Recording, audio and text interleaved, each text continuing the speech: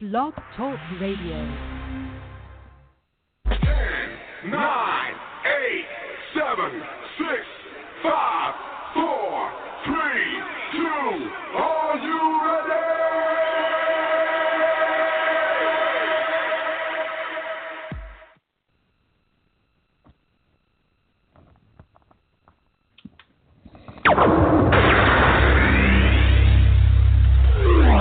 5, 4, 3, 2, 1, 0. Let's start the party.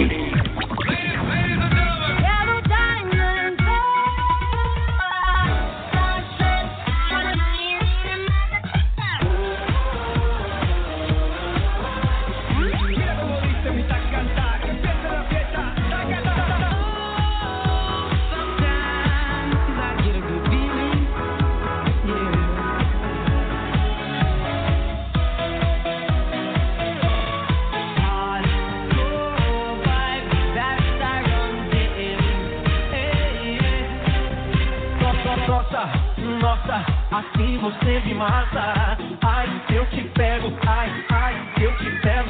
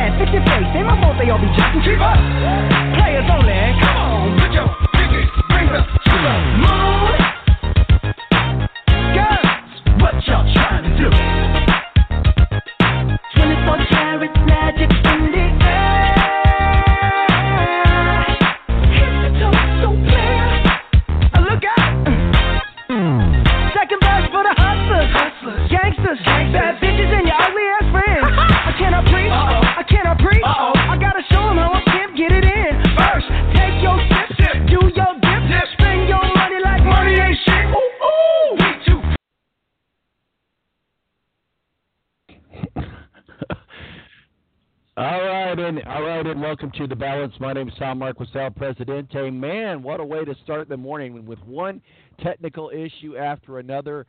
But I tell you what, that's the beauty of live radio and Skype and all of that stuff. So we'll just kind of jump right on into it because we kind of missed out on our first half hour or so because of our technical difficulties. But we're on and we're ready to go. So I think we have Steve from Steve Wilson, editor and publisher of Speedway Digest. Good morning to you, sir. Hey, how's it going this morning? It's going good. We're having some technical issues and, feedback, all that good stuff. So if my answers or whatever in a delay, for some reason we are in the world of delay. So talk with us a little bit about what's going on in the world of NASCAR. Well, it seems like everybody's mad at one another in the world of NASCAR.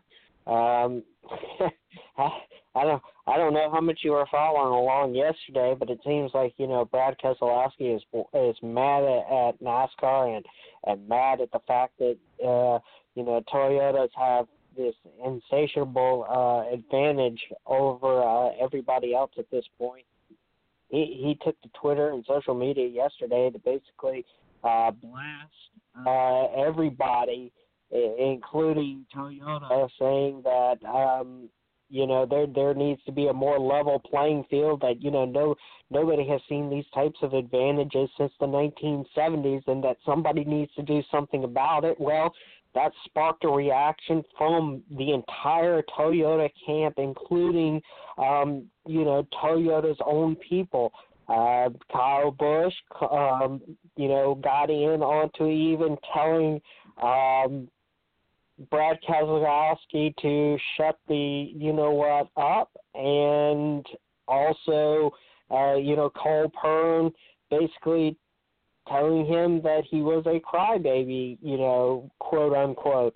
This divulged down very, very quickly on social media yesterday. He then backed these comments up after qualifying yesterday, but it's saying the exact same things in the media center.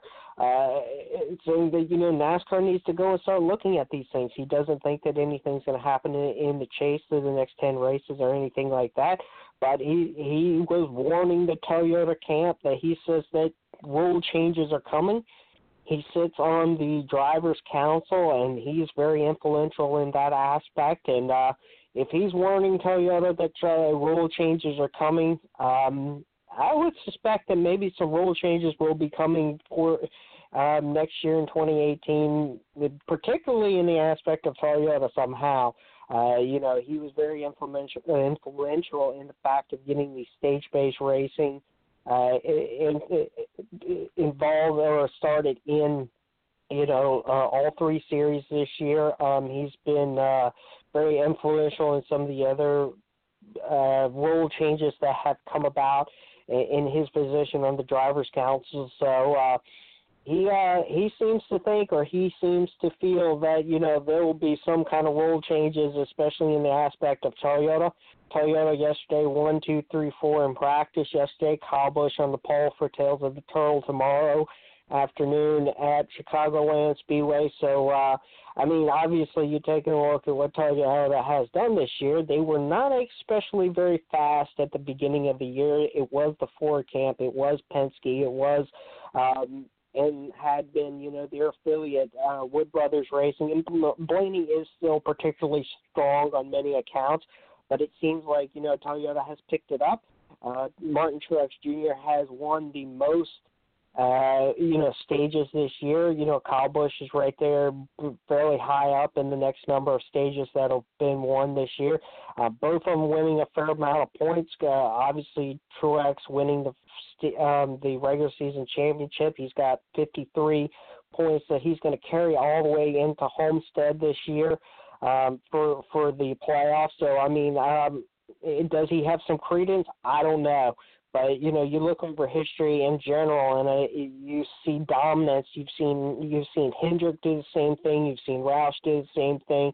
You've seen Petty's do the same thing. You've seen every team that have come along, at some point, or some manufacturer at the point in history of NASCAR been very, very dominant.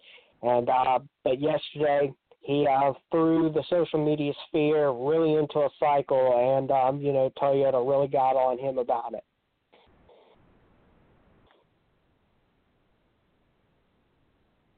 We're talking with Steve Wilson of Speedway Digest. Appreciate you taking some time to join us today.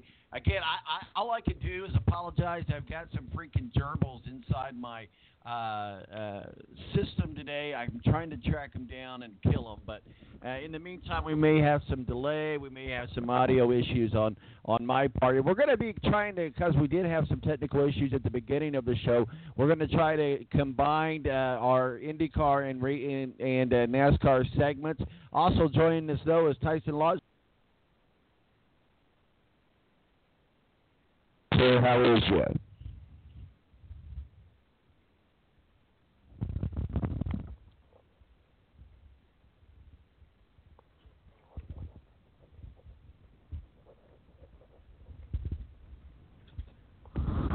Hello, Tyson. Can you hear us? Oh, yes, I can. Sorry, I had a bit of an issue on my end. Oh, it's no problem. We're having technical issues on our end today, so I thought maybe, what's one more thing? And so, Tyson, I know Steve was just talking a little bit about some of the changes that are be coming down with the rules and stuff with NASCAR, but I do want to kind of combine IndyCar and NASCAR with the both of you guys. Tyson from OnPitRoad.com, Steve Wilson, editor and publisher and our official NASCAR contributor, with this as well. We had about 20 to 25 minutes of technical difficulties that we're still actually trying to resolve. But, hey, the show must go on, so we just keep moving forward. But, Tyson, let's talk a little bit about IndyCar. Looks like it's Scott Dixon's championship to lose. I don't know. I mean, I feel like you got Dixon, and Sonoma is a great track for him, but Joseph Newgarden so far this weekend has been very fast in practice. I feel like if right now Newgarden could be in championship position, just based on what I've seen so far in practice. But I mean, anything can happen in the race itself, and I think Dixon in practice, you don't really need to worry about that. He's going to find himself up front. With the fact that this is a double points event and anything can happen, you just need one or two positions to swing. And with Dixon being only 3 points out, he could be right back in it. So this is going to be a really fun title fight. You got 5 drivers who are mathematically eligible for the fight, but I think it's going to come down to both Joseph Newgarden and Scott Dixon, and it should be fun to watch for a lot of the fans. Well, yeah, absolutely, and I'm excited to see we're still. There's nothing worse in radio, and I know a lot of you guys are in digital and whatever, but there is nothing worse than radio and just having an echo or feedback in your ears, and it just is crazy. So absolutely, I totally agree with you, and I apologize if we have a little delay between my ears and my mouth. So it is it is what it is. We're trying to get it resolved. Steve, of Speedway Digest. Steve, talk with us a little bit about your thoughts of IndyCar championship weekend in Simona. Well, I mean, I really haven't been following it very much, so I mean, I can't really give you too much about what's going on out there. So don't ask me too much about what's going on out that way. I've been following along just a little bit into the fact that Penske is talking about that they're looking at going over to IMSA and building a team over in that aspect, which Penske is always looking for the next new thing out there. They've been integrated into so many different aspects of motorsports over the years, and for them to add another team somewhere else, and I think they're looking at moving into IMSA for and building a team over there, which is very highly competitive in the first aspect. Just shows that for them as a company. I think they need to start working on some of their other programs because right now they're not at the top of their game in that and in their NASCAR Cup Series. So I think they need to be looking elsewhere before building new teams, especially in IMSA. So I mean that's where I'm going to take away on Sonoma this weekend, because I hear that maybe one of their drivers is going to actually move away from the IndyCar, seat over into the IMSA seat. Well, let's get on over to Chicagoland Speedway. Great track. It looks like they've had some good weather. We'll start with you, Tyson. We had the Camping World Truck Series last night out there. I had a chance to listen to a little bit of it on MRN. Talk with us a little bit about last night's truck race. Last night's race was a pretty exciting one. We saw Johnny Sauter get the win. I believe it was only his second win of the season, but last night's race set the field for the Truck Series playoffs this weekend, which will come up through the next 10 weeks. But Sauter now puts himself in good position for the playoffs. Not quite as good as Christopher Bell is. He's accumulated quite a few playoff points, and he now leads everybody by about 15 points over Sauter. but we saw a great battle between Ryan Truex and Ben Rhodes all night to get that last playoff spot. Ultimately, Truex, who won a stage and would have gotten himself a playoff point and finished in fourth ahead of Ben Rhodes, who finished sixth, Rhodes was able to get in the playoffs on the last spot by a tiebreaker. So the two tied in the points, and it came down to who had the better finish. Ben Rhodes finished second at a race earlier this season, and that got himself in the playoffs. So I think a lot of people still not quite on board with the playoffs, even though we've been doing this in the Cup Series for, 13 years, and now in the Truck Series and Xfinity for 2 years. A lot of people still not on board with it, but it makes for exciting racing, and you wouldn't see a race at Chicagoland Speedway 6 or 7 races out to the end of the season in the Truck Series be so exciting without this playoff format. So I'd say good on NASCAR for finally doing this after so many years, implementing it down in the Truck Series and Xfinity Series, because now we've actually got a lot more excitement leading up to the final 7 races. Steve, we're talking with Tyson from OnPitRoad.com and Steve Wilson of Speedway Digest. Steve, I know you were on top of that race last night, and I tell you what, I think for the first time, as Tyson said, we've had the playoff point system going on now for a while. I think it is time that people have gotten used to it, but I think it is really kind of cool that we're treating the Truck Series on an equal playing ground, which oftentimes was not the case with Xfinity and the Monster Energy NASCAR Series. Yeah, I mean, when you take a look at the Truck Series as a whole, I mean, they've struggled for so long in the aspect of that, you've only got about, before we really implemented this, either the chase or the stage-based racing in general, we only had, 12 to 15 trucks showing up on a weekly basis that were, competing all season long.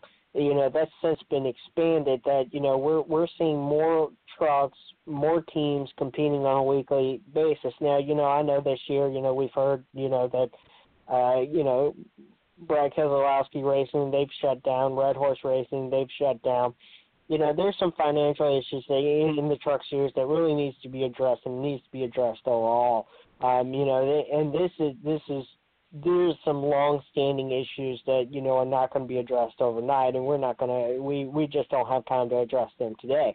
But, just on just the points and the playoff standings and, the way that this works alone, this started to increase the number of trucks and the number of teams that have started coming out because it really gave them more of a chance. And we saw that really in year one, and last year we almost doubled the number of trucks that were showing up on a weekly basis and competing on a weekly basis versus the year before. And I took a look at this, and like I said, we were only seeing about 12, 15, 16-something trucks like that. And we went from those 12, 16, 12 or so trucks to over 20 trucks coming out to the track every single week.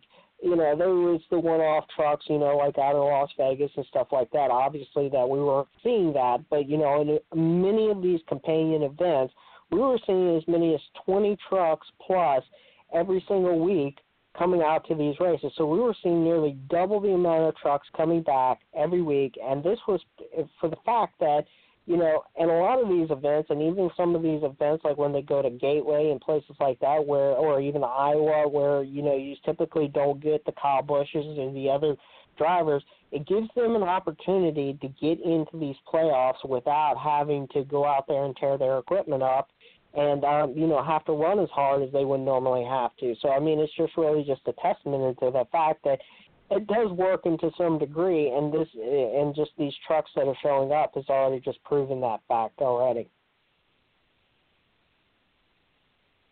All right, let's move on over to the Xfinity Series. Tyson, we'll start with you. What are your thoughts on this week's Xfinity Series at Chicagoland Speedway?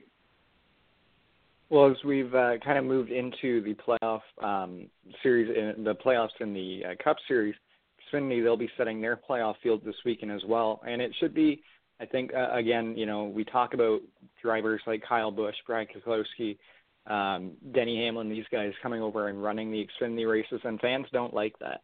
Well, this weekend you get a little break, and you'll get that break for the rest of the season because Kyle Busch, Brad, and Denny, they're all done racing Cup or Xfinity this year. They're going to focus on the Cup playoffs, and once the Xfinity playoffs begin, Cup drivers with more than 5 years experience can't compete in the Xfinity Series playoffs. So this weekend we have fewer Cup drivers. We still have Eric Jones, Ryan Blaney, Kyle Larson, Suarez, those guys running down there. But I think it'll give those Xfinity guys who are looking for playoff points this weekend or, still maybe need a win to get in the playoffs or secure their spot, it's going to give them a chance to do that this weekend. So it should be a fun race for the fans, I think, and I think it'll be a good opportunity for guys that desperately need those playoff points because maybe they're in a position right now where if the playoffs start today, which they will at the end of today's race, the playoffs will be on, that they'll see themselves maybe 7th, 8th in points, and maybe they want to get a few more playoff points and boost their position in the standings. So you got guys like Brennan Poole who have been running really well as of late, that maybe he could break into victory lane for the first time today now that there are less Cup guys in the field. And by breaking into victory lane, he's going to get, 5 more playoff points. Maybe he wins a stage, and it's really going to secure their spot in the playoffs moving forward. So I think this will be a more exciting race for the fans, and it's going to be a more opportune time for these drivers to get stuff done when they maybe find that they can't do that as much on a weekend where Kyle Busch is in the field. We're talking with Tyson and Steve Wilson. Steve Wilson of Speedway Digest and Tyson of OnPitRoad.com. I know we kind of have a shrunken racing segment this week, although next week we'll be done with IndyCar, so we'll be totally dedicated to NASCAR. But let's jump into the Monster Energy Series, and certainly we want to get your thoughts on the Xfinity race, Steve. So what we'll do here, Steve, if you could give us your thoughts on the Xfinity race up at Chicagoland, and then we'll move on into the Monster Energy NASCAR Series. Yeah, well, today it's just cut-off race being there at Chicago. I've never really found it to be exceptionally exciting out there. I don't feel that it's going to be exciting because, the Xfinity Series right now, there's a lot of positions left wide open. We're not in a position where the Truck Series last night, where we had a few people sitting within a couple of points of one another. The Xfinity Series this year has been dominated by a lot of those Cup Series drivers, so it leaves a lot of positions open for a lot of people to point their way in. I just think that they're and NASCAR has already addressed this for next year. They cut down even more the number of times that Cup Series drivers can come in. They can race in not only Xfinity Series but in the Truck Series starting in 2018. So I think we're going to see less and less of the number of times that Cup Series drivers are going to be out there winning in these two series, and we're going to get back more to what we're seeing or what we saw this year in the Camping World Truck Series, where there's going to be those positions at the bottom of 2-3 positions of really just hairline one position here, one position there, you're in, you're out. And, we're just not seeing that right now in the Xfinity Series because there just are so many Cup Series drivers coming down. They're using it for the seat time. They're using it for, the extra practice time, et cetera, for race weekend. But, with the advent of them cutting more and more, of that time out starting in 2018, I think that, that will take care of some of the issues. I think that we'll see a better playoff system in 2018 for the Xfinity Series. And, hopefully when we get back to Chicago in 2018, we'll be having a totally different conversation than we are right now, because I thought what we had last night in the Truck Series, I thought that was exactly what we need to have and what we're looking to have. And that's what this system was designed around to have. But, you know, in the Xfinity Series right now, it's not what we need to have. And I know we could do this, you know, a dozen different times and have a dozen different results. But, you know, until we get to find the perfect balance on the number of times that, you know, these drivers can come down and, you know, fill a third or more of the field, you know, we're just going to continue to have, you know, where, you know, half the points are, you know, or, you know, half the field for the playoffs are going to be filled by, you know, a massive gap of points where there's really not anybody battling for it. It's just, you know, they're going to be able to go out there and ride around to some degree. Well, I want to get you some exciting news. Did I just use the word exciting? I shouldn't have used the word exciting. I should use some depressing news. No, we had some news come out this week in NASCAR. Obviously, Danica will not be returning to Stewart-Haas. In all likelihood, she won't be returning to NASCAR or racing. She's going to be going on to some other ventures. You know, we joke around. We like to give her a hard time. But at the same time, I think that in Tyson, I want to go to your tweet. There are so many reasons why that Danica should not be in the NASCAR Hall of Fame. So I'll let you kind of expand on that thought pattern. But I think it was, and I apologize if I'm getting the person wrong, but I think it was Rusty Wallace that tweeted out that Danica Patrick should be in the Hall of Fame. I saw your retweet and comment on it. I liked it a lot. So talk with us a little bit about your thought patterns on Danica, and we'll get yours in a moment, Steve, but go right ahead. Tyson. It was Kenny Wallace actually who tweeted that out, but I knew it was one of them. You got the right family. But I mean, Danica has done great things for the sport, and you can't deny that. And if she doesn't come back next year, it's honestly point blank. It's gonna suck. We need someone like Danica in the sport, not just because she's a woman, but because she brings in a lot of fans. And you know, when you see her on a week-by-week basis, you know, maybe she isn't being given the respect in the garage that she deserves. I think we see the way that other drivers race her. For example, Austin Dillon last week at Richmond just took her out. Basically, it seemed like for no reason. I think if she doesn't come back next year, we're going to miss her a lot in the sport. But I don't believe, you know, based on what I've seen in the past 5 or 6 years, that she deserves a spot in the Hall of Fame someday. And that's only because she wasn't the first woman to do this. I think people like Kenny Wallace, and, you know, for example, you know, the way that they talk, it's as if she was the first woman to ever break into NASCAR and make it. That's simply not the case. We've seen women from Sarah Christian way back in 1949 to Janet Guthrie, who, you know, they had to endure a lot of challenges. That, yeah, Danica has endured challenges, but being the first few women in the sport, they had to endure a lot more and with a lot lesser of equipment. Janet Guthrie in particular was the first woman to ever do the Indianapolis 500 and the Daytona 500. I think when you look at people like them, if I'm going to put someone in the Hall of Fame based on maybe not necessarily driving performance, but on what they did off the track, that's who I would put in before Danica Patrick.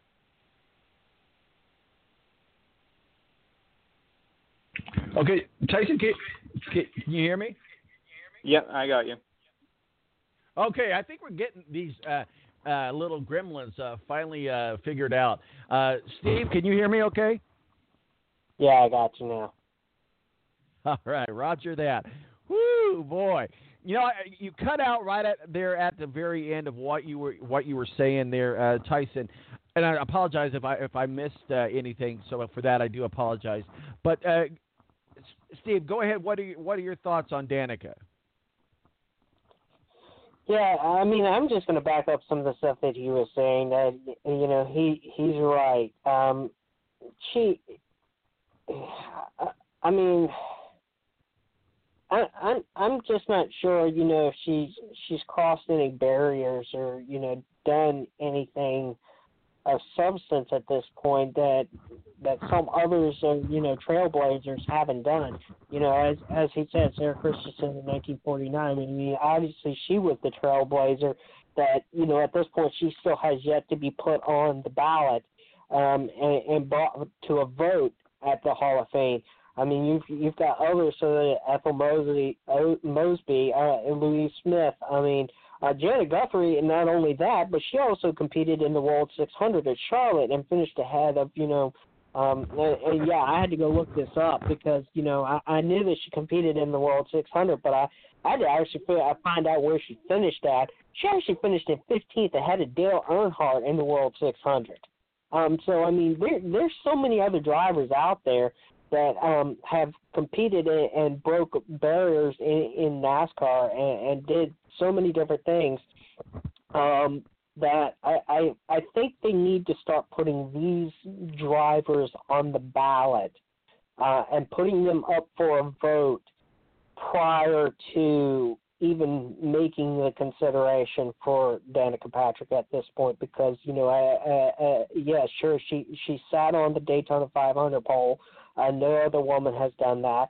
So, so you can check that mark off there. And, I'm sure that we can find some other things that may or may not be ballot worthy. But when you start looking at the credentials for others that have yet to be brought to a vote on the NASCAR Hall of Fame, I think you can start making the case of the pros versus the cons on why these others need to be there first versus, Danica Patrick. And, this is where, I think we've seen a reverse, over the years where we're putting some of these drivers into the Hall of Fame that, we're putting more recent drivers into it before we're putting some of the drivers that, have really made, some kind of impact on the sport.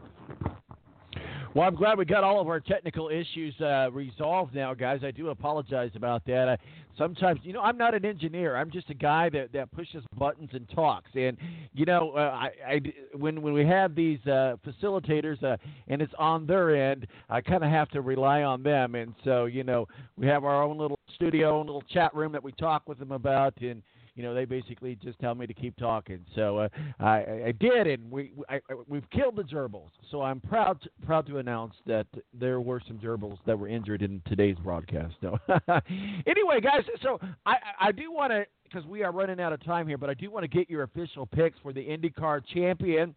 And I wanted to talk with you, which we could save this for another day, but I wanted to just kind of get a brief 30-second thought, because what we're starting to see here, guys, not just in NASCAR, not just in IndyCar, but now we're seeing it also in ESPN and all of a sudden, we're starting to see what before was kind of like a separated boundary. There was the non-politics. We don't get involved in politics and sports, and then now there is, and it seems to be free-flowing that people of some of your major networks can tweet and say whatever they want to say. And now, I saw a recent tweet, and I don't want to get into who it was, but I saw a recent tweet from someone of the same sort of network talking about NASCAR fans, how they attribute to white supremacy and all of this stuff. So I think it's gone overboard, and I think there's a certain network that will not be named, but I think you both know who that is. I don't think NASCAR contributes to that line of thinking. And, that line of thinking is stupid, wrong, any which way you spell it. But just because you're a NASCAR fan does not make you a white supremacist, no more than if you are.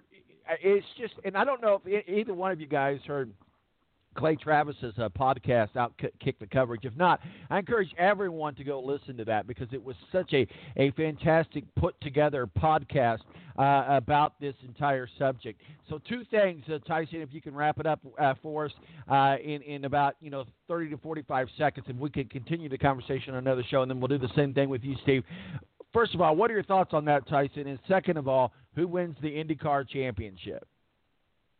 Yeah, I mean, first off, I think the great thing about sports and what it should be is sports should be an escape from politics and anything else going on in the world. I know that we have incidents that you can't just ignore it and you have to talk about it.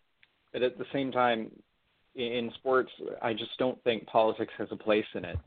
And, as a NASCAR fan, I can tell you I don't think I represent the demographic of a lot of people that what people think of NASCAR fans. So, I mean, for people to just assume, NASCAR fans are white supremacists, that is just baloney, basically. So basically, absolutely. I just wish that people would keep these things separate, keep politics and sports separate, because that's what they should be. As for my IndyCar championship pick, it's tough, but I'm going to go with the guy who's currently leading. So I'm really not going out on a limb. I'm going to go Joseph Newgarden. He's going to win his first championship. Steve Wilson, same question, and we're about to run out of time here. So, 30, 45 seconds on your thoughts on that. I'm going to go with Scott Dixon on this one. And,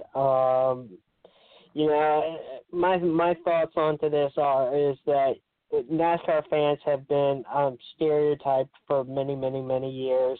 I don't think it's anything that anybody's going to get over. I mean, all you have to do is just read social media on any given day. It's out there. It doesn't matter what we do to try and break the mold. There's many people that of all walks of life that come through the gates, watched races, that, are in the pits, work on these cars, run the sport, etc. But, the stereotype is never going to go away, because that's just the way that, people of small, closed mind thinks. And, just let them continue thinking that. And, as far as the politics side, Tyson is right. Sports are supposed to be non-political. It's kind of like music. It's a breakaway from real life, to be entertained. But, some people just, don't know when to separate the two, and they start blurring the lines. And when the lines get blurred, it just, that destroys everything. Absolutely. Well, we appreciate Tyson from OnPitRoad.com joining us, and Steve Wilson joining us. We had an abbreviated version of our racing segment today to talk about IndyCar Championship this weekend. Of course, NASCAR up at Chicagoland Speedway. Appreciate you guys and your thoughts. Where can people find your work and your masterpieces, Tyson? So you can go to, as always, go to OnPitRoad.com to check out our work. We put out a great piece yesterday, a collaborative effort between most of the staff, where we gave our thoughts on the championship in the Monster Energy NASCAR Cup Series, who's going to win the championship and who will do well in the playoffs. So go check that out, of course, and then follow me on Twitter at TysonLott23. Tyson, we appreciate you coming on, and we're following your action on our fantasy football league as well. So awesome. Thanks. Have yourself a good weekend. Steve Wilson, Speedway Digest, where can people find your work and masterpieces? You can follow us at Speedway Digest on Twitter, Facebook.com/Speedway Digest, and SpeedwayDigest.com. All right, Steve, we appreciate you, and hopefully your Redskins do well this weekend. I'm hoping that, and Florida State, because we had to not play last weekend because of the hurricanes down in Florida, so that game had to be moved. And after Alabama, I hope the rest of the season goes a little bit better for us. Absolutely. All right, buddy, we'll talk with you soon, and you have yourself a good race weekend. Thanks, you too. Take care. Bye. Steve Wilson and Tyson from OnPitRoad.com joins us to talk on our racing segment. We'll be right back. Guys, we're running just a few minutes behind. That's okay. We'll catch up on the back end. Ed Kracz, our official NFL contributor, and Rick Riggin joins us as well. We're going to be breaking down college football, breaking rank, and NFL together coming up right here on the Balance Radio Network.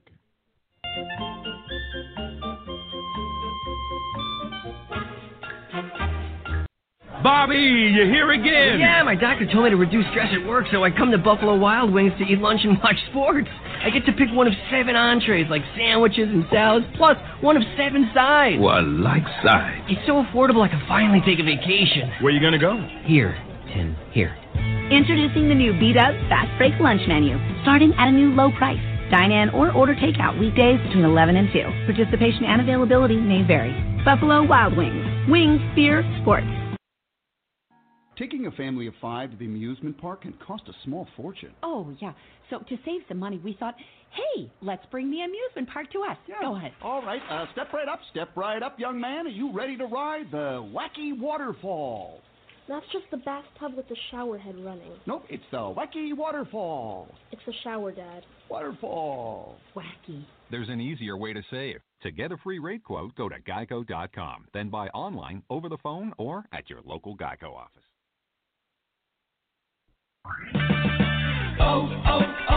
O'Reilly. It's O-Rewards Member Appreciation Month at O'Reilly Auto Parts. Stop in today and check out store-wide savings, plus earn double points on over 225 items. It's our way of saying thank you. If you're not already a member, sign up today during O-Rewards Member Appreciation Month. It's fast, easy, and free. O'Reilly Auto Parts. Better parts, better prices every day. O'Reilly Auto Parts.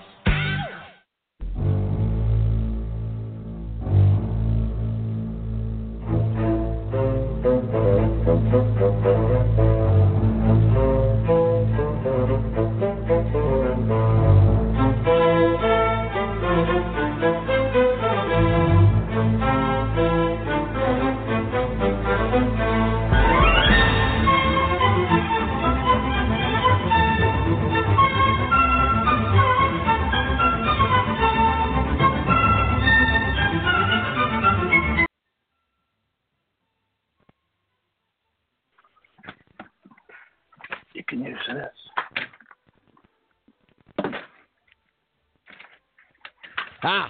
I did it without even having to be told. I got my mic on now, guys. Welcome back to the Balance. My name's Tom Marquis, President. So good to have you along. I appreciate my minions sticking around with us. For Rick and Ed, are you there? Yes. Hey. All right. Hi, Rick. Yes, Good. we're here. I'm here. I was having some technical difficulties at the beginning of the show, and then I just was having all kinds of feedback through the last half hour, and I wanted to make sure we got everything figured out, which we do. Like I said, I don't know. I just push buttons and talk. So we have these facilitators. They just tell me to keep talking, so I keep talking. But there was like a repeat feedback in my ears. I know you guys that aren't in the radio don't understand what I mean, but it's like saying something. When you do something. It's quite annoying.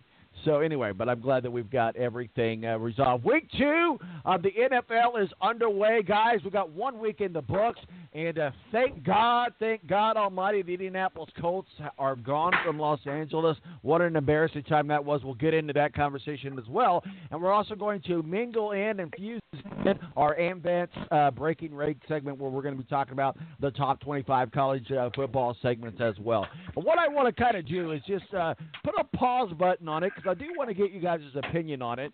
And you heard me talking with Steve and Tyson about this. And the reason why I bring this up is because it's become such an acceptance for one side in the left media, if you will, sports media, and we talk about, we'll just say it, ESPN.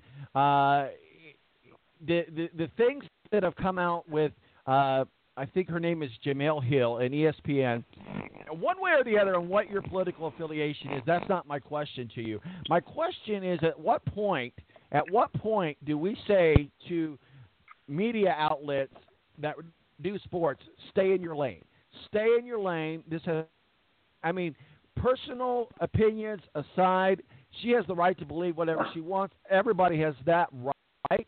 But for her to use her personal platform to send out the tweets that she does, and then what we saw tweets, as I was just talking before, that just because you're a NASCAR fan does not make you a white supremacist. This whole thing of mixed sports and again, it would come from someone of that same media outlet. I don't know what they're doing over there, but I thought I would take a moment, and I don't know if you guys have heard it. You can Google it, or I can send you the link. But I would encourage you, both of you guys, and anybody that's listening to us, and I don't a lot of times push other shows, obviously, but he's pretty well known. Clay Travis of Outkick the Coverage, very, very good guy. And I've had a chance to meet him and talk with him in the past, but I listen to his podcast quite regularly. But he basically said, enough is enough, okay? And then, of course, he was being attacked by his callers and stuff. So what he did is he cleared out his entire last hour of his show last week to take calls from people who thought he was a racist because of a stance that he took that he felt like that ESPN didn't come down hard enough on this particular individual. And so basically, he goes, I only want to talk to people that think that I'm a racist. And he got all kinds of calls. Some people thought he did. Some people didn't think that he was. But the point is, he nailed it on the head. So I encourage you guys to listen to that podcast. But it got me to thinking that, it has gotten a little bit overboard. So real quickly, and then we'll get into our games. Ed, what are your thoughts on this? Has it gone too far? Are we just oversensitive? What is the issue now? Because what we would have never, even 5 years ago, Ed, we would have never seen ESPN people use their platforms to pronounce their personal hatred or like to one particular side or the other. Go ahead. Ed, are you with us? Oh, I'm sorry. Can you hear me now? Tom, I can hear you now. Go ahead. Yeah, I'm sorry. Yeah, I can hear you. Okay, yeah. No, I think it's a shame that the country's reached this point, is what I was saying.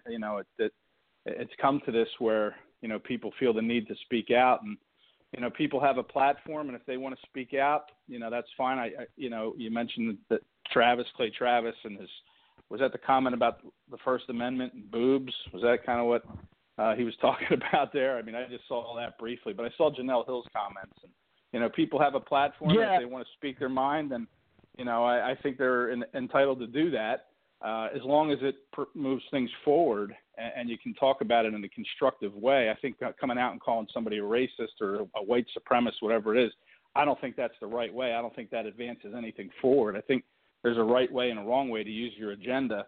And I'm not sure that was the right way. Unfortunately, too, that's the nature of Twitter, and this social media world we live in. You're limited to 140 characters to just throw out that he's Trump's a supremacist or whatever she said about him was not the appropriate way to do it. There are ways to do it, but like I said, I just think that it's a shame that it's come to this point that in this country that there's this hatred has kind of been stirred up, and that people feel like they have to speak out because they don't feel like the country's going in the right direction. But I don't think that was the proper way to do it. I absolutely agree, and I think that, again, ESPN should have been a lot stricter on her, especially seeing as how they suspended somebody else for merely just talking about politics, and they didn't do anything but slap her on the knuckles. Rick Riggin, go ahead, sir. Yeah, my thing with the sports and politics is that it also doesn't mix. Just like in your NASCAR segment, I caught the end of that when we was talking about Clay Travis and everything. It's just my thing is people are coming here for entertainment. I don't want to put my personal opinions and views on things on your show or on my Twitter account or anything sports related, because I don't want to ruin anybody's sports talk radio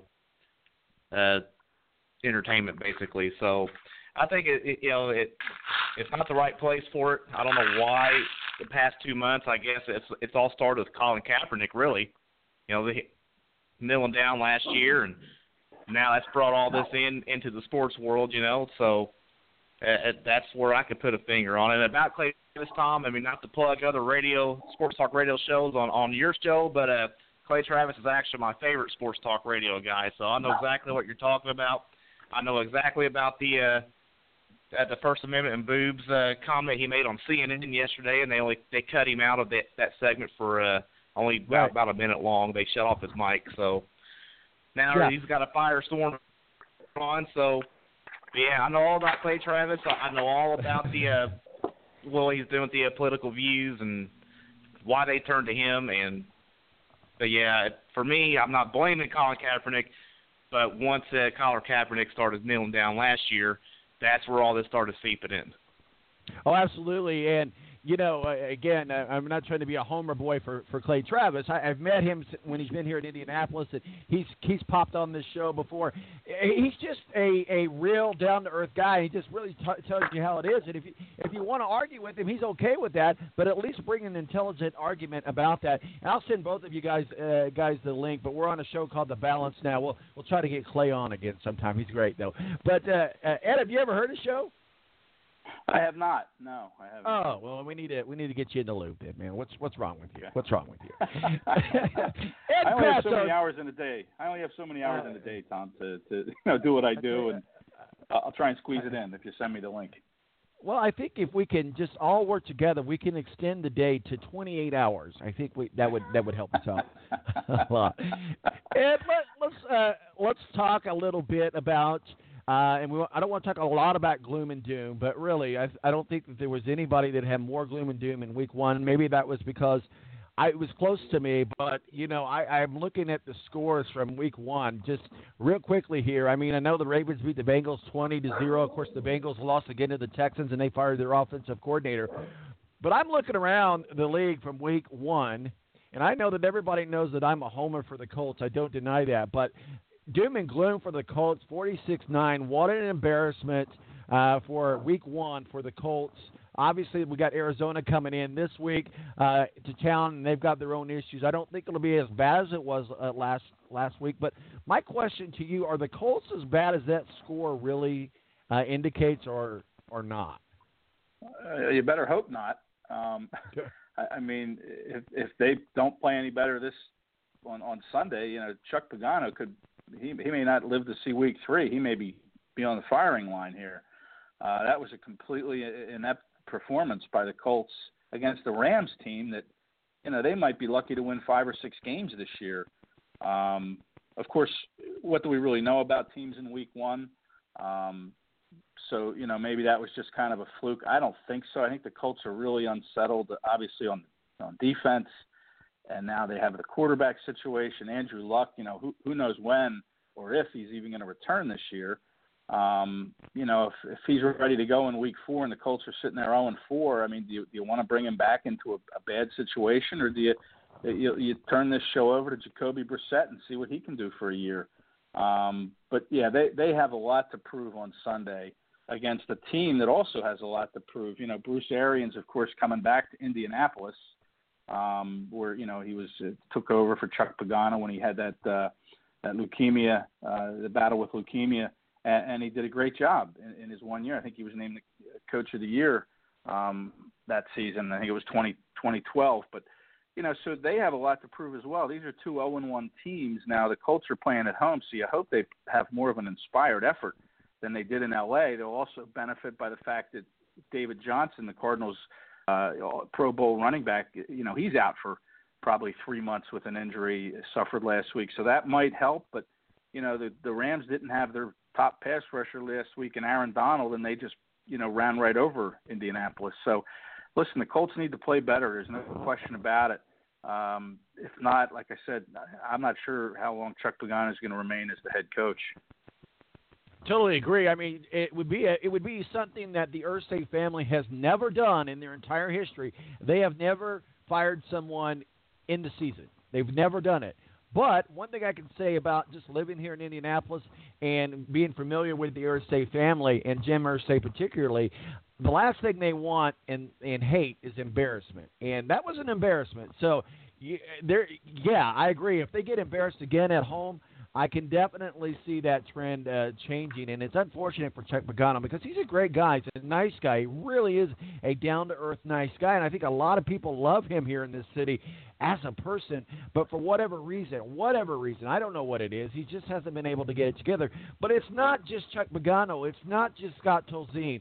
It's not just Andrew Luck being out. And, we heard Mike and Mike talk about Andrew Luck wanting to be out of Indianapolis. And his agent, which is also his uncle, has said, no, that's not the case. We wanted to be here in Indianapolis. Got a long-term relationship here in Indianapolis. And I do know this for a fact, that Andrew Luck is building a very mammoth house here on the north side of Indianapolis. That's a lot of money to spend if you don't want to stay.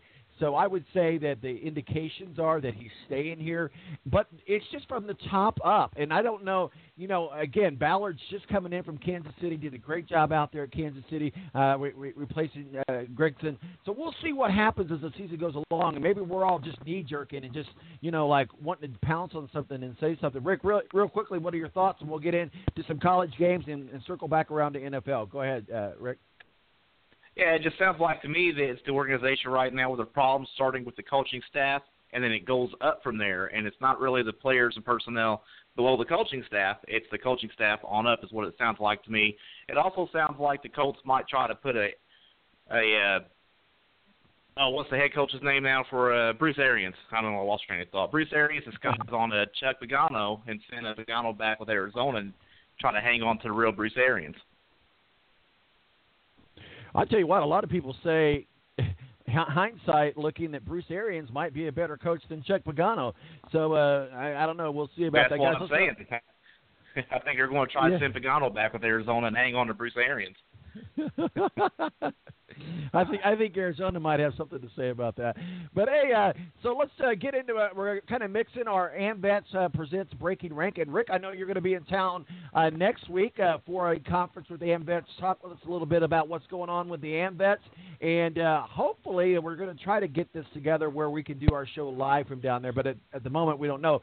But certainly you and I will get together for dinner and drinks. That much is for sure. But you're going to be in town with the Amvets next weekend. Talk with us a little bit about what's going on with them. And then let's go into the Clemson-Louisville game, which is probably the biggest game on the menu this weekend. Yeah, well, definitely. Amvets since World War II has been fighting for the benefits our veterans are entitled for. That's our fight. That's our goal. That is the Amvets mission.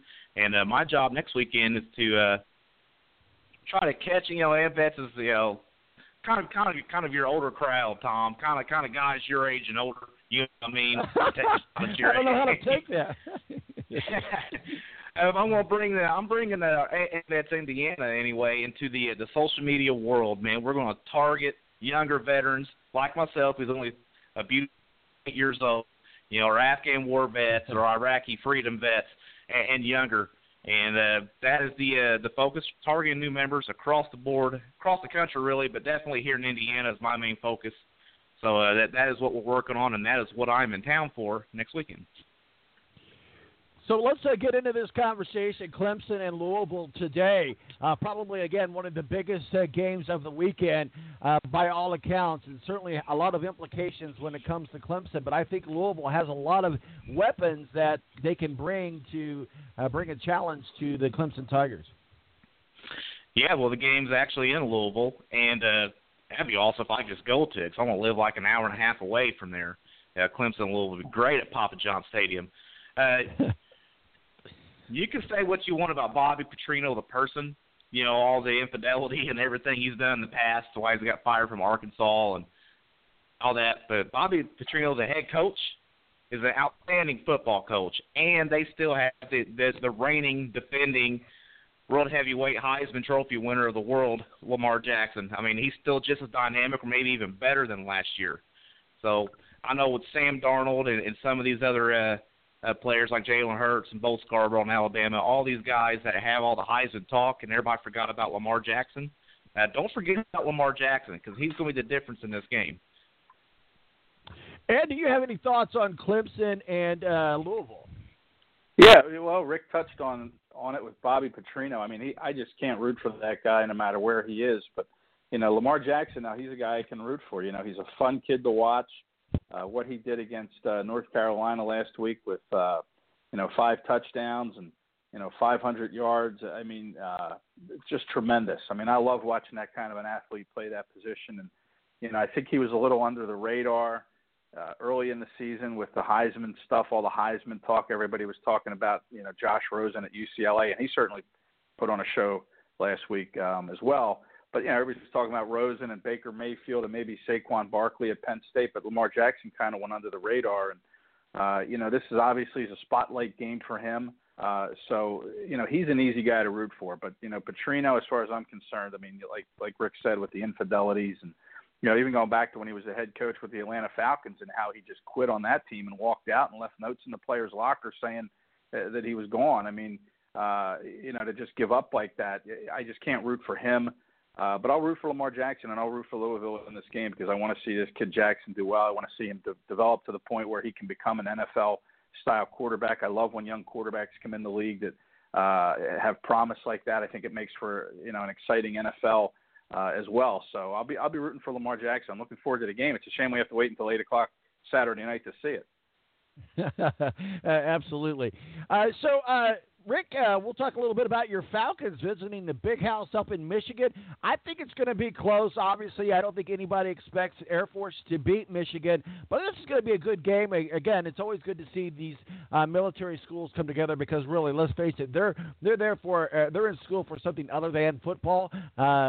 Sometimes, occasionally, we will see people come out of these service academies into the NFL, but for the most part, they're there to service our country. You're an Air Force vet, rooting for the Falcons today, I'm sure. I think they could give them a game, but I just think it's going to be one of those IU, Ohio State type games where they're just going to get gassed in the second half. Go ahead, Rick. Right, it's a service academy. All the service academies play your body really tough. Even if Michigan, they're going to be really dominant in this game. Their defense is really good. One of the best head coaches in the country.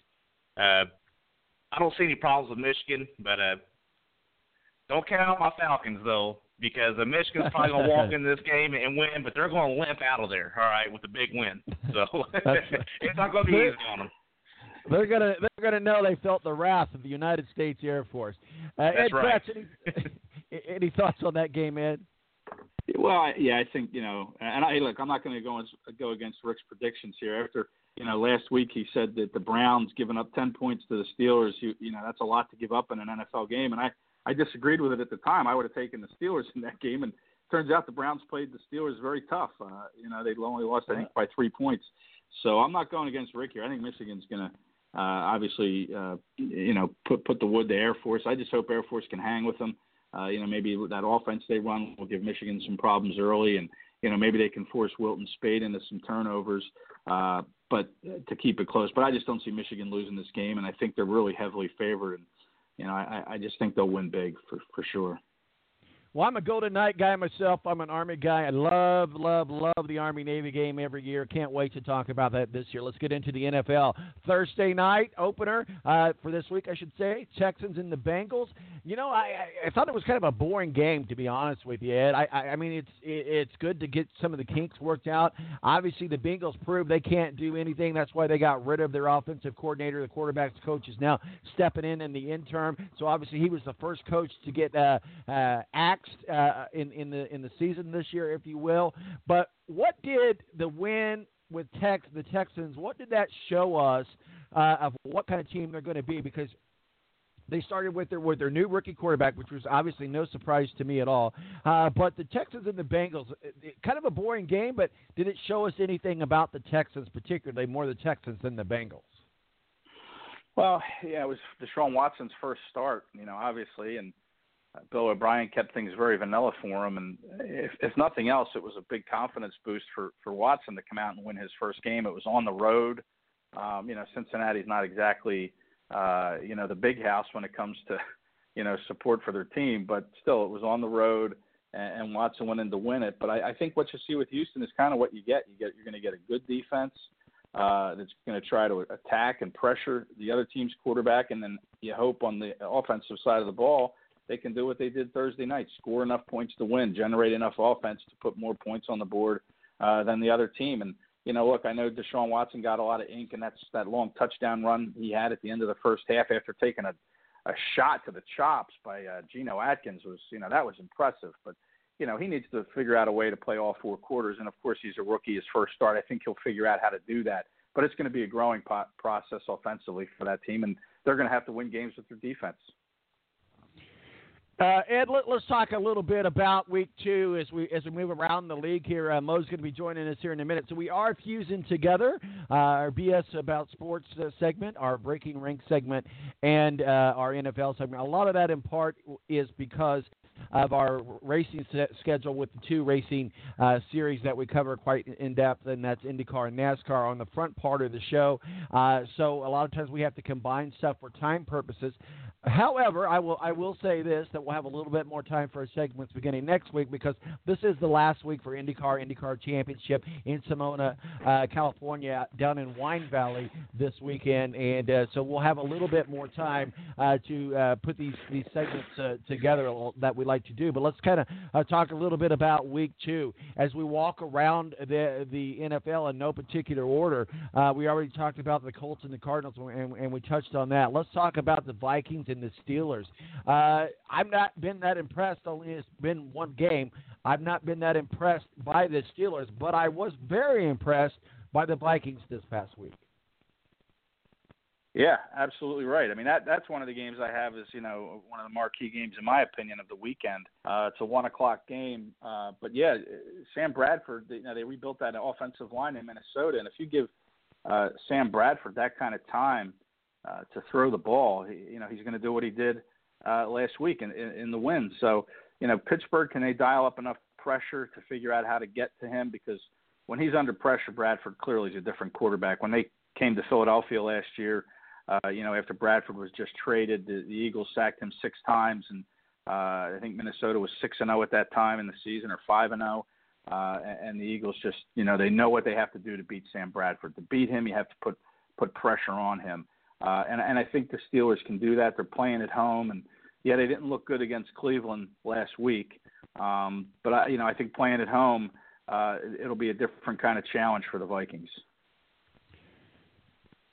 Joining us now also is Mo from the BS Sports Show. Mo, thanks for joining us on our weekly segment of BS about sports, and we're just going to do that, but hanging around with us also is because we had a little bit of a delayed start, and we're combining our segments as far as college football and the NFL, so we're going to do it all together. Mo from the BS Sports Show, how are you, sir? Good, man, and hopefully you bet the house on my Cleveland Browns pick last week because that means you won a ton of money. We just talked about that. We literally just talked about that. That is funny. So we're talking a little. We were just to bring you up to speed. We talked a little bit about Clemson, Louisville. I think that's the biggest game on tap this weekend. Talk with us about your thoughts. What are the betting perspectives on this, and what are your thoughts on Clemson and Louisville at Louisville? Well, I've been on a couple of the shows this week, the betting ones I do in Vegas and in San Diego, and this is one, to me, the best bet on this game is no bet at all because I think that, you've seen this Louisville offense be very Jekyll and Hyde so far this season. Am I going to get the amazing Heisman Trophy performance, or am I going to get the one I got in the first week where it was just okay? Clemson, it looks like the real deal again. I think their defense is pretty good. And it seems that, Deshaun Watson's shoes are going to be filled pretty good here. But, again, are we going to see a high-scoring game, or are we going to see a game where defenses step up? So a lot of people are anxious to play the over on this game, combining both points. And if you're going to make a play, maybe. But with live in-game betting now, if it were me, I would sit out the first half and see where the game's going before I place a bet in the second half. But I'd stay away from this game. I like the game. I think Clemson wins it, eventually. Rick, let's kind of get into the college football talk as well. Certainly brought to us by the Indiana Amvets Breaking Rank as well. Some of the games that might make a difference, but maybe not, are going on this week. Let's talk a little bit about Colorado State, obviously at number 1, Alabama. That'll be on ESPN today. I think Bama's going to win this, Roll Tide, but certainly if Colorado State should win, it would be a heck of a resume win for them. Yeah, it's Alabama's attempt to really reach out of the conference and schedule themselves some tough opponents here.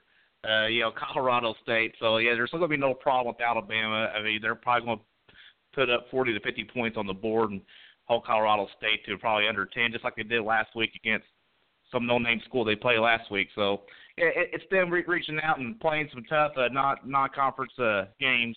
And I do have a question for Ed, though, about the Minnesota and Pittsburgh NFL game.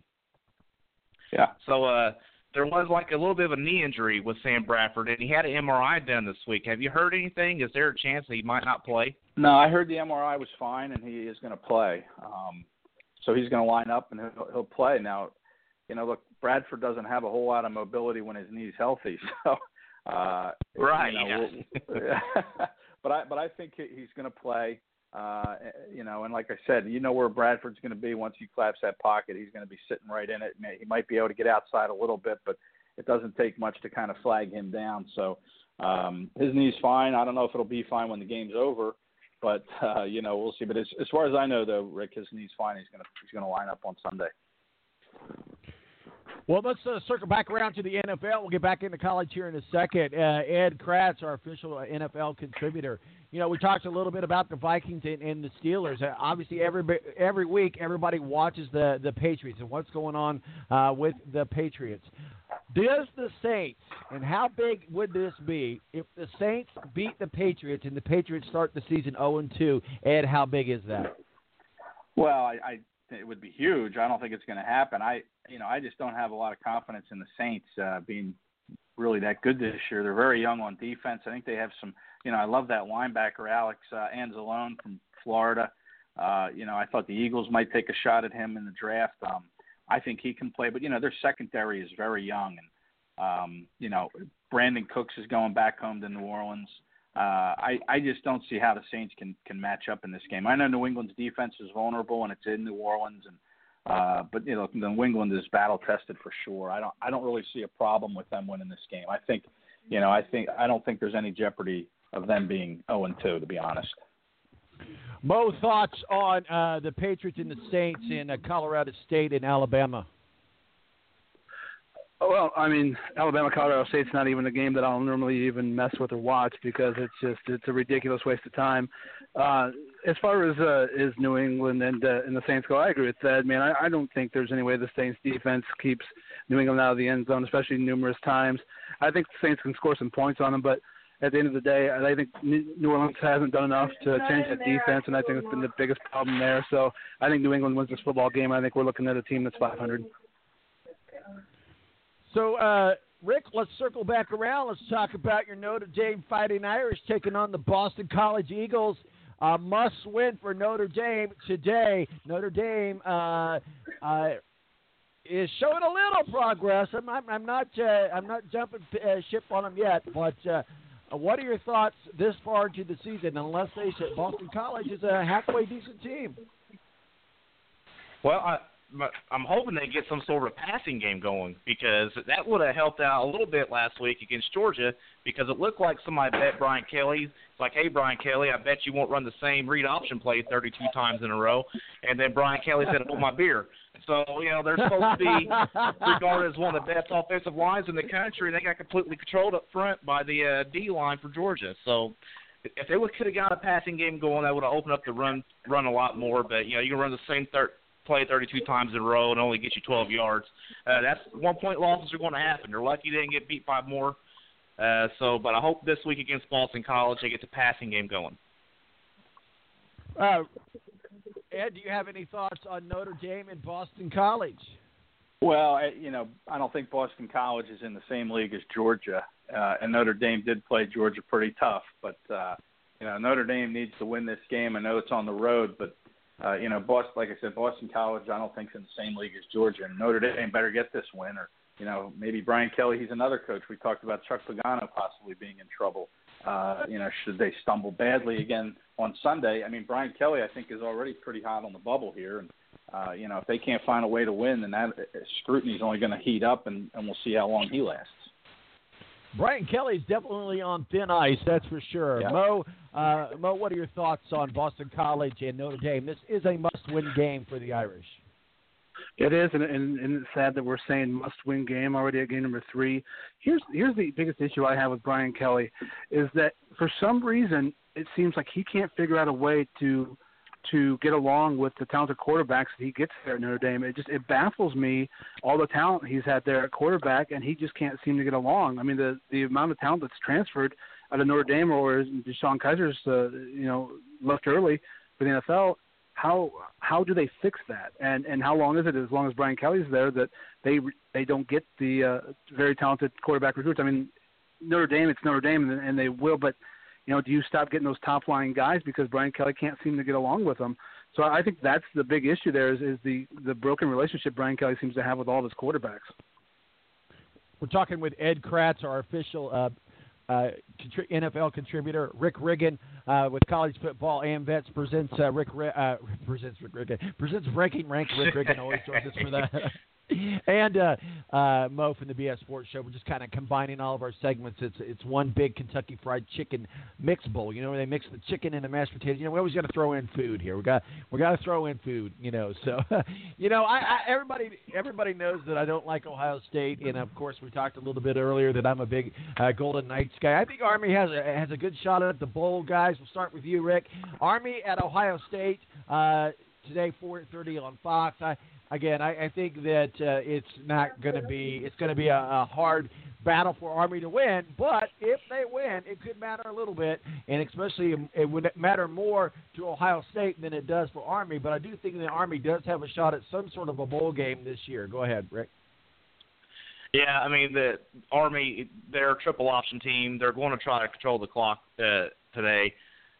I think Ohio State's going to try to work out some bugs with the offense with J.T. Barrett. You know, they really just looking to average, maybe a little below average this year, of a quarterback. So they got some problems. You know, IU did expose them a couple weeks ago. That you can make some plays in that secondary, but Army is that's a triple option team. If they can control the clock, keep the game close in the fourth quarter, you know, closer what the experts think. You know, I think that alone would be a pretty good win for Army. Ed, what are your thoughts? Army, Ohio State? Hey, Army's flying high, right? They're 2-0. They come in undefeated. Right. You know, it doesn't happen very often. Go Knights. They won't be. Right. They won't be undefeated after today. That's for sure. But you know, no, Tom, sir, they will not. No, they. Yeah, but look, I think you're right, Tom. I think Army does have a legitimate shot at a bowl game, and that's always great to see. And you mentioned the Army-Navy game in December. That's always a treat to watch. But Army, I like watching that triple option. I'll tune into this game and I'll see how they hold up against Ohio State. I don't think it'll be very well for very long, but again, that's why they play these games, and we'll see how it turns out. I'll tell you what, it'd be big news if Army does beat Ohio State. So go Golden Knights. Rick, Mo, what are your thoughts on Army and Ohio State? Well, I think that in order to have a chance against Ohio State this year, both teams have proven so far that you have to get to them early. And maybe Army can score a quick touchdown on them or something, but I don't think by the end of the game it's close. But there are obviously some issues at Ohio State, so there's some issues they need to address and address quickly if they want to have any chance to still compete for national championship. Well, let's reverse order, if you will, and we'll go back to you, Ed, because there's a couple games in your neck of the woods. You've got Penn State and Penn State Nittany Lions and Georgia State Panthers, and the Eagles take on a very, very good Kansas City Chiefs, and they have a very good secret weapon that's not so much secret anymore. I tell you what, any running back that can score me 39 points in one game, although I didn't have him, scored 39 points in fantasy football points, I'm all about it. But Kansas City Chiefs proved to me last week that they're the real deal. So thoughts on Penn State and Georgia and Georgia State, and the Eagles and the Chiefs? Well, I don't think there's a lot to talk about with Penn State and Georgia State. It's just a complete mismatch, really. I think Penn State can kind of just name the score in this one. They're off to a good start, 2-0, and this is just kind of a tune-up game for when the Big Ten season opens.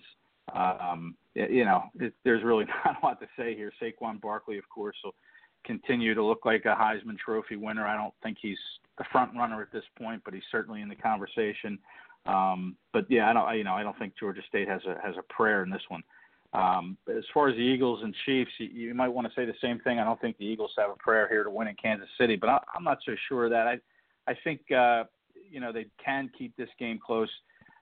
Andy Reid has a lot of weapons at his disposal, clearly with Kareem Hunt and Tyreek Hill, and Andy Reid's just a very good coach at designing plays that give mismatches. For the offense, so he'll do a good job in putting those guys in space and making linebackers chase. But offensively for the Eagles, Carson Wentz had a pretty good opener in Washington last week. He was particularly good on third downs. He was 9 for 11 passing on third downs for 148 yards and 2 touchdowns. And when Washington blitzed them, which they did almost half the time in the game, I think it was 47%. Wentz completed 11 of 18 throws for 119 yards. So, Wentz has certainly proven that he's ready to take that next step. And he played in some tough places last year. Seattle comes to mind, and Kansas City, Arrowhead Stadium can be very, very loud. And obviously this is the Chiefs' home opener. Interesting angle, of course, is Andy Reid coached for Philadelphia for 14 seasons before taking over in Kansas City, and Doug Peterson, the Eagles head coach, was his quarterbacks coach while in Philadelphia. Played quarterback for Andy Reid early in Philadelphia, and then was Andy's offensive coordinator in Kansas City for 3 seasons. So there's that interesting angle too. And the Eagles have a new field goal kicker that could play a role in how things develop. Their regular kicker, Caleb Sturgis, suffered a hip injury, so he's out for a while. They signed this kid, Jake Elliott, who was on the Cincinnati Bengals practice squad. He was a 5th-round pick out of Memphis.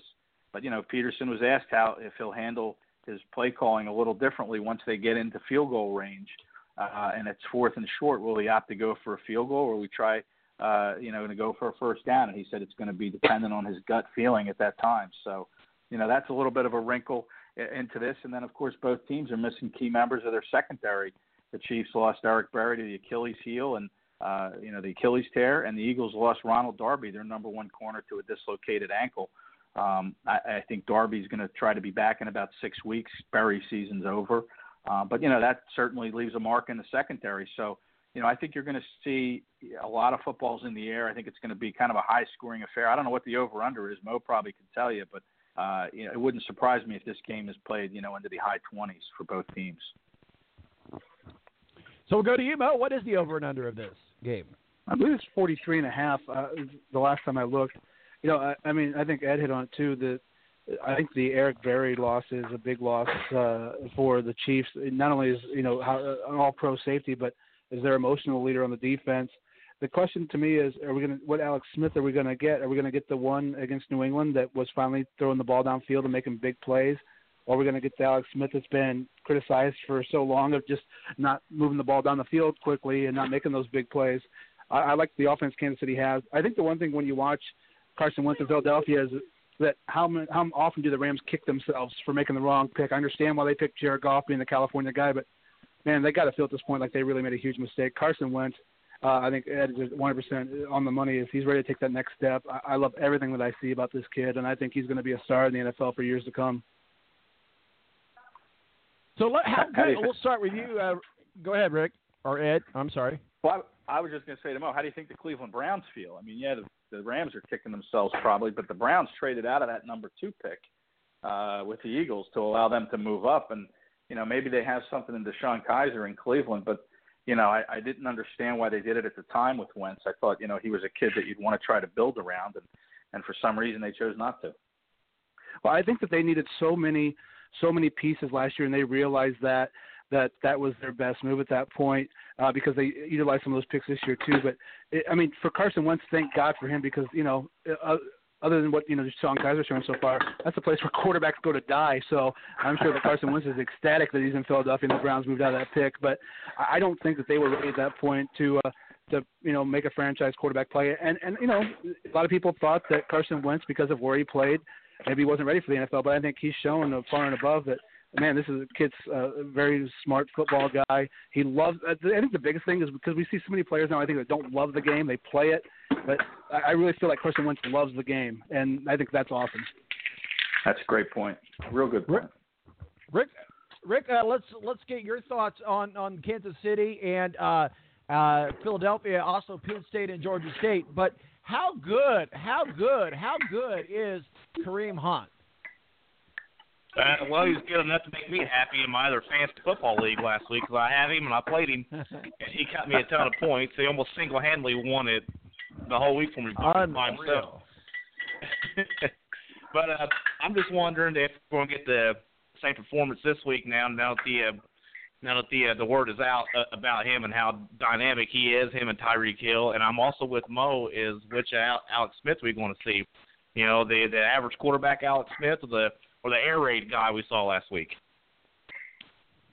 It'll be interesting to see how that plays out. Well, let's get into some more college football games. We got Wisconsin at BYU, 3:30 on ABC. This looks like a good potential win for Wisconsin on the road. Go ahead, Rick. Yeah, it's kind of one of those trap games that these pop up, and a good team like Wisconsin could probably just play down to their opponent BYU. I don't see much of a problem with Wisconsin, even though it's a road game. I think Wisconsin wins pretty comfortably, but this is a potential trap game. Mo, what are your thoughts? Wisconsin and BYU. Well, I mean, BYU's been terrible so far this year, in my opinion. Wisconsin's one of those teams that they always hang around, towards the top of the football rankings. They're good. They a lot of times don't have a guy that really stands out. You're like, oh yeah, that's the star of that team. But they're just consistently good. They have great line play on both sides of the line. You consistently see their guys playing on Sundays, and I think that's a big key for them because you can have a talented quarterback, but maybe not a superstar quarterback. When he's got time to do things with the ball, it's amazing. The same thing with you see great play out of their running backs a lot of times because their lines are so good and their defensive line continues to be good.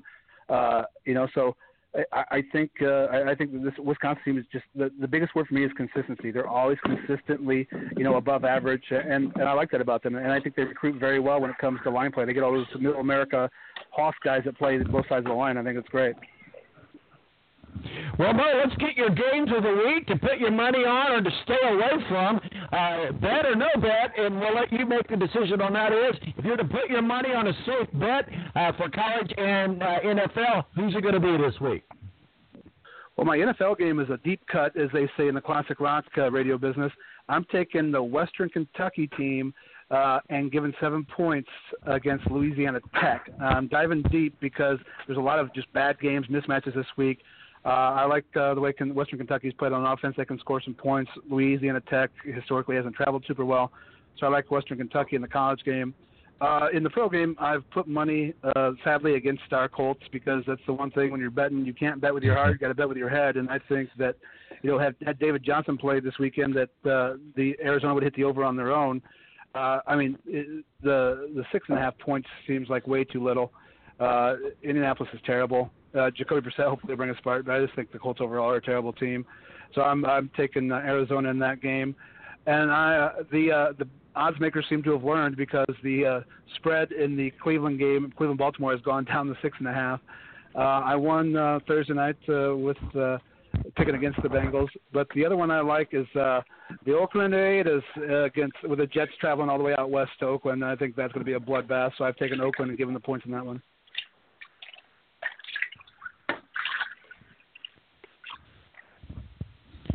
Mo, Ed, let's go to you. What are your games of the week, both NFL and college, and what are the games as an NFL contributor that you would want to pay the most attention to this week? Well, I first want to bow down to Mo there. I mistakenly credited Rick with calling that spread last week with the Browns getting 10 against the Steelers, and I thought that was, shoo-in for the Steelers to cover that, and of course they didn't. Cleveland played them tough, so. Listen, I'm with Mo, man. Whatever he's picking, I'm on board with. Oh, but thanks. So are you saying? I'm sorry. Go ahead. Are you saying, Ed? Are you saying, Ed, that you have a retraction to post? Yeah. I'm retracting. I'm retracting right now, Tom. That's what I'm doing. This is my concession right here. But yeah, You notice Rick didn't say a word when you said that earlier. He didn't. He's like, hey, I'll take the credit for it. Well, when I said it, I thought, wait a minute, I don't think that was Rick. As soon as I said it, I'm like, I think that was Mo.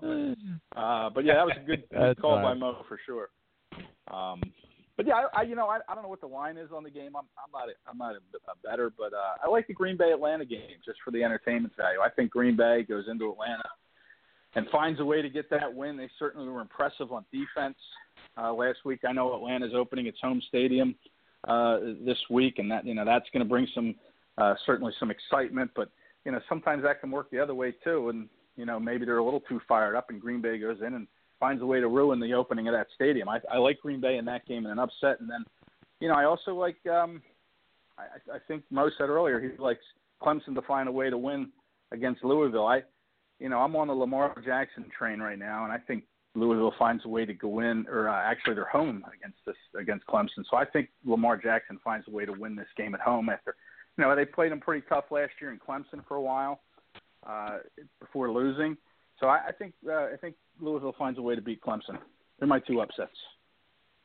That would that would be a huge upset, and that's certainly the game that I've got as the week, guys. And we had a lot of technical issues at the beginning of our show, so we have a lot of residue stuff that might be hanging around. So if we have audio issues that are just popping up, I'm just working through the show. So I just want to give anybody advance warning about that. So we may not be doing any balance extras today because of that. All of that needs to get cleared up and cleaned up. But we'll start with you, Rick. Amvets breaking rank, top 25 college football game of the week. Well, it's definitely Louisville Clemson. I'm just looking forward to seeing Kelly Bryant, and how he stacks up against Louisville defense and Lamar Jackson, what he can do against the Clemson defense. But also hanging out there today is Tennessee, Florida, and the 9 players from Florida are also still suspended. And I think if Jim McElwain, I think it's going to be the case, Jim McElwain's going to lose again today. I think Tennessee wins this game.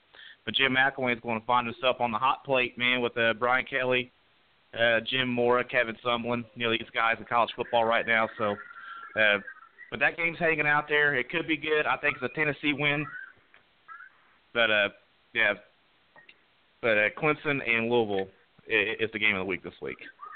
Mo, I wanted to make sure that I got everybody's thoughts on this that was on the air with us today, and I talked with Steve from Speedway Digest and Tyson from OnPitRoad.com about this very issue, and I don't want to spend a lot of time on it, but I do want to get your thoughts. And I'm sure you've heard Clay Travis is Outkick the Coverage. Have you heard his show before? I have.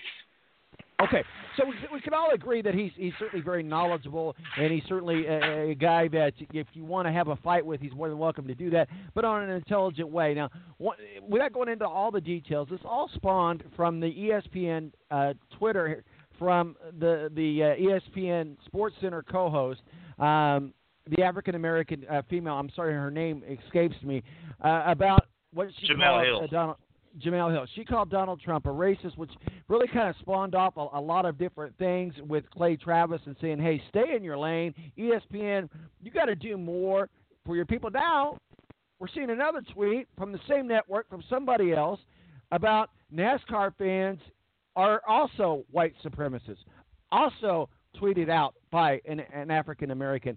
My point being is this. Everybody has their right to feel the way they want. Obviously, I have nothing for racism.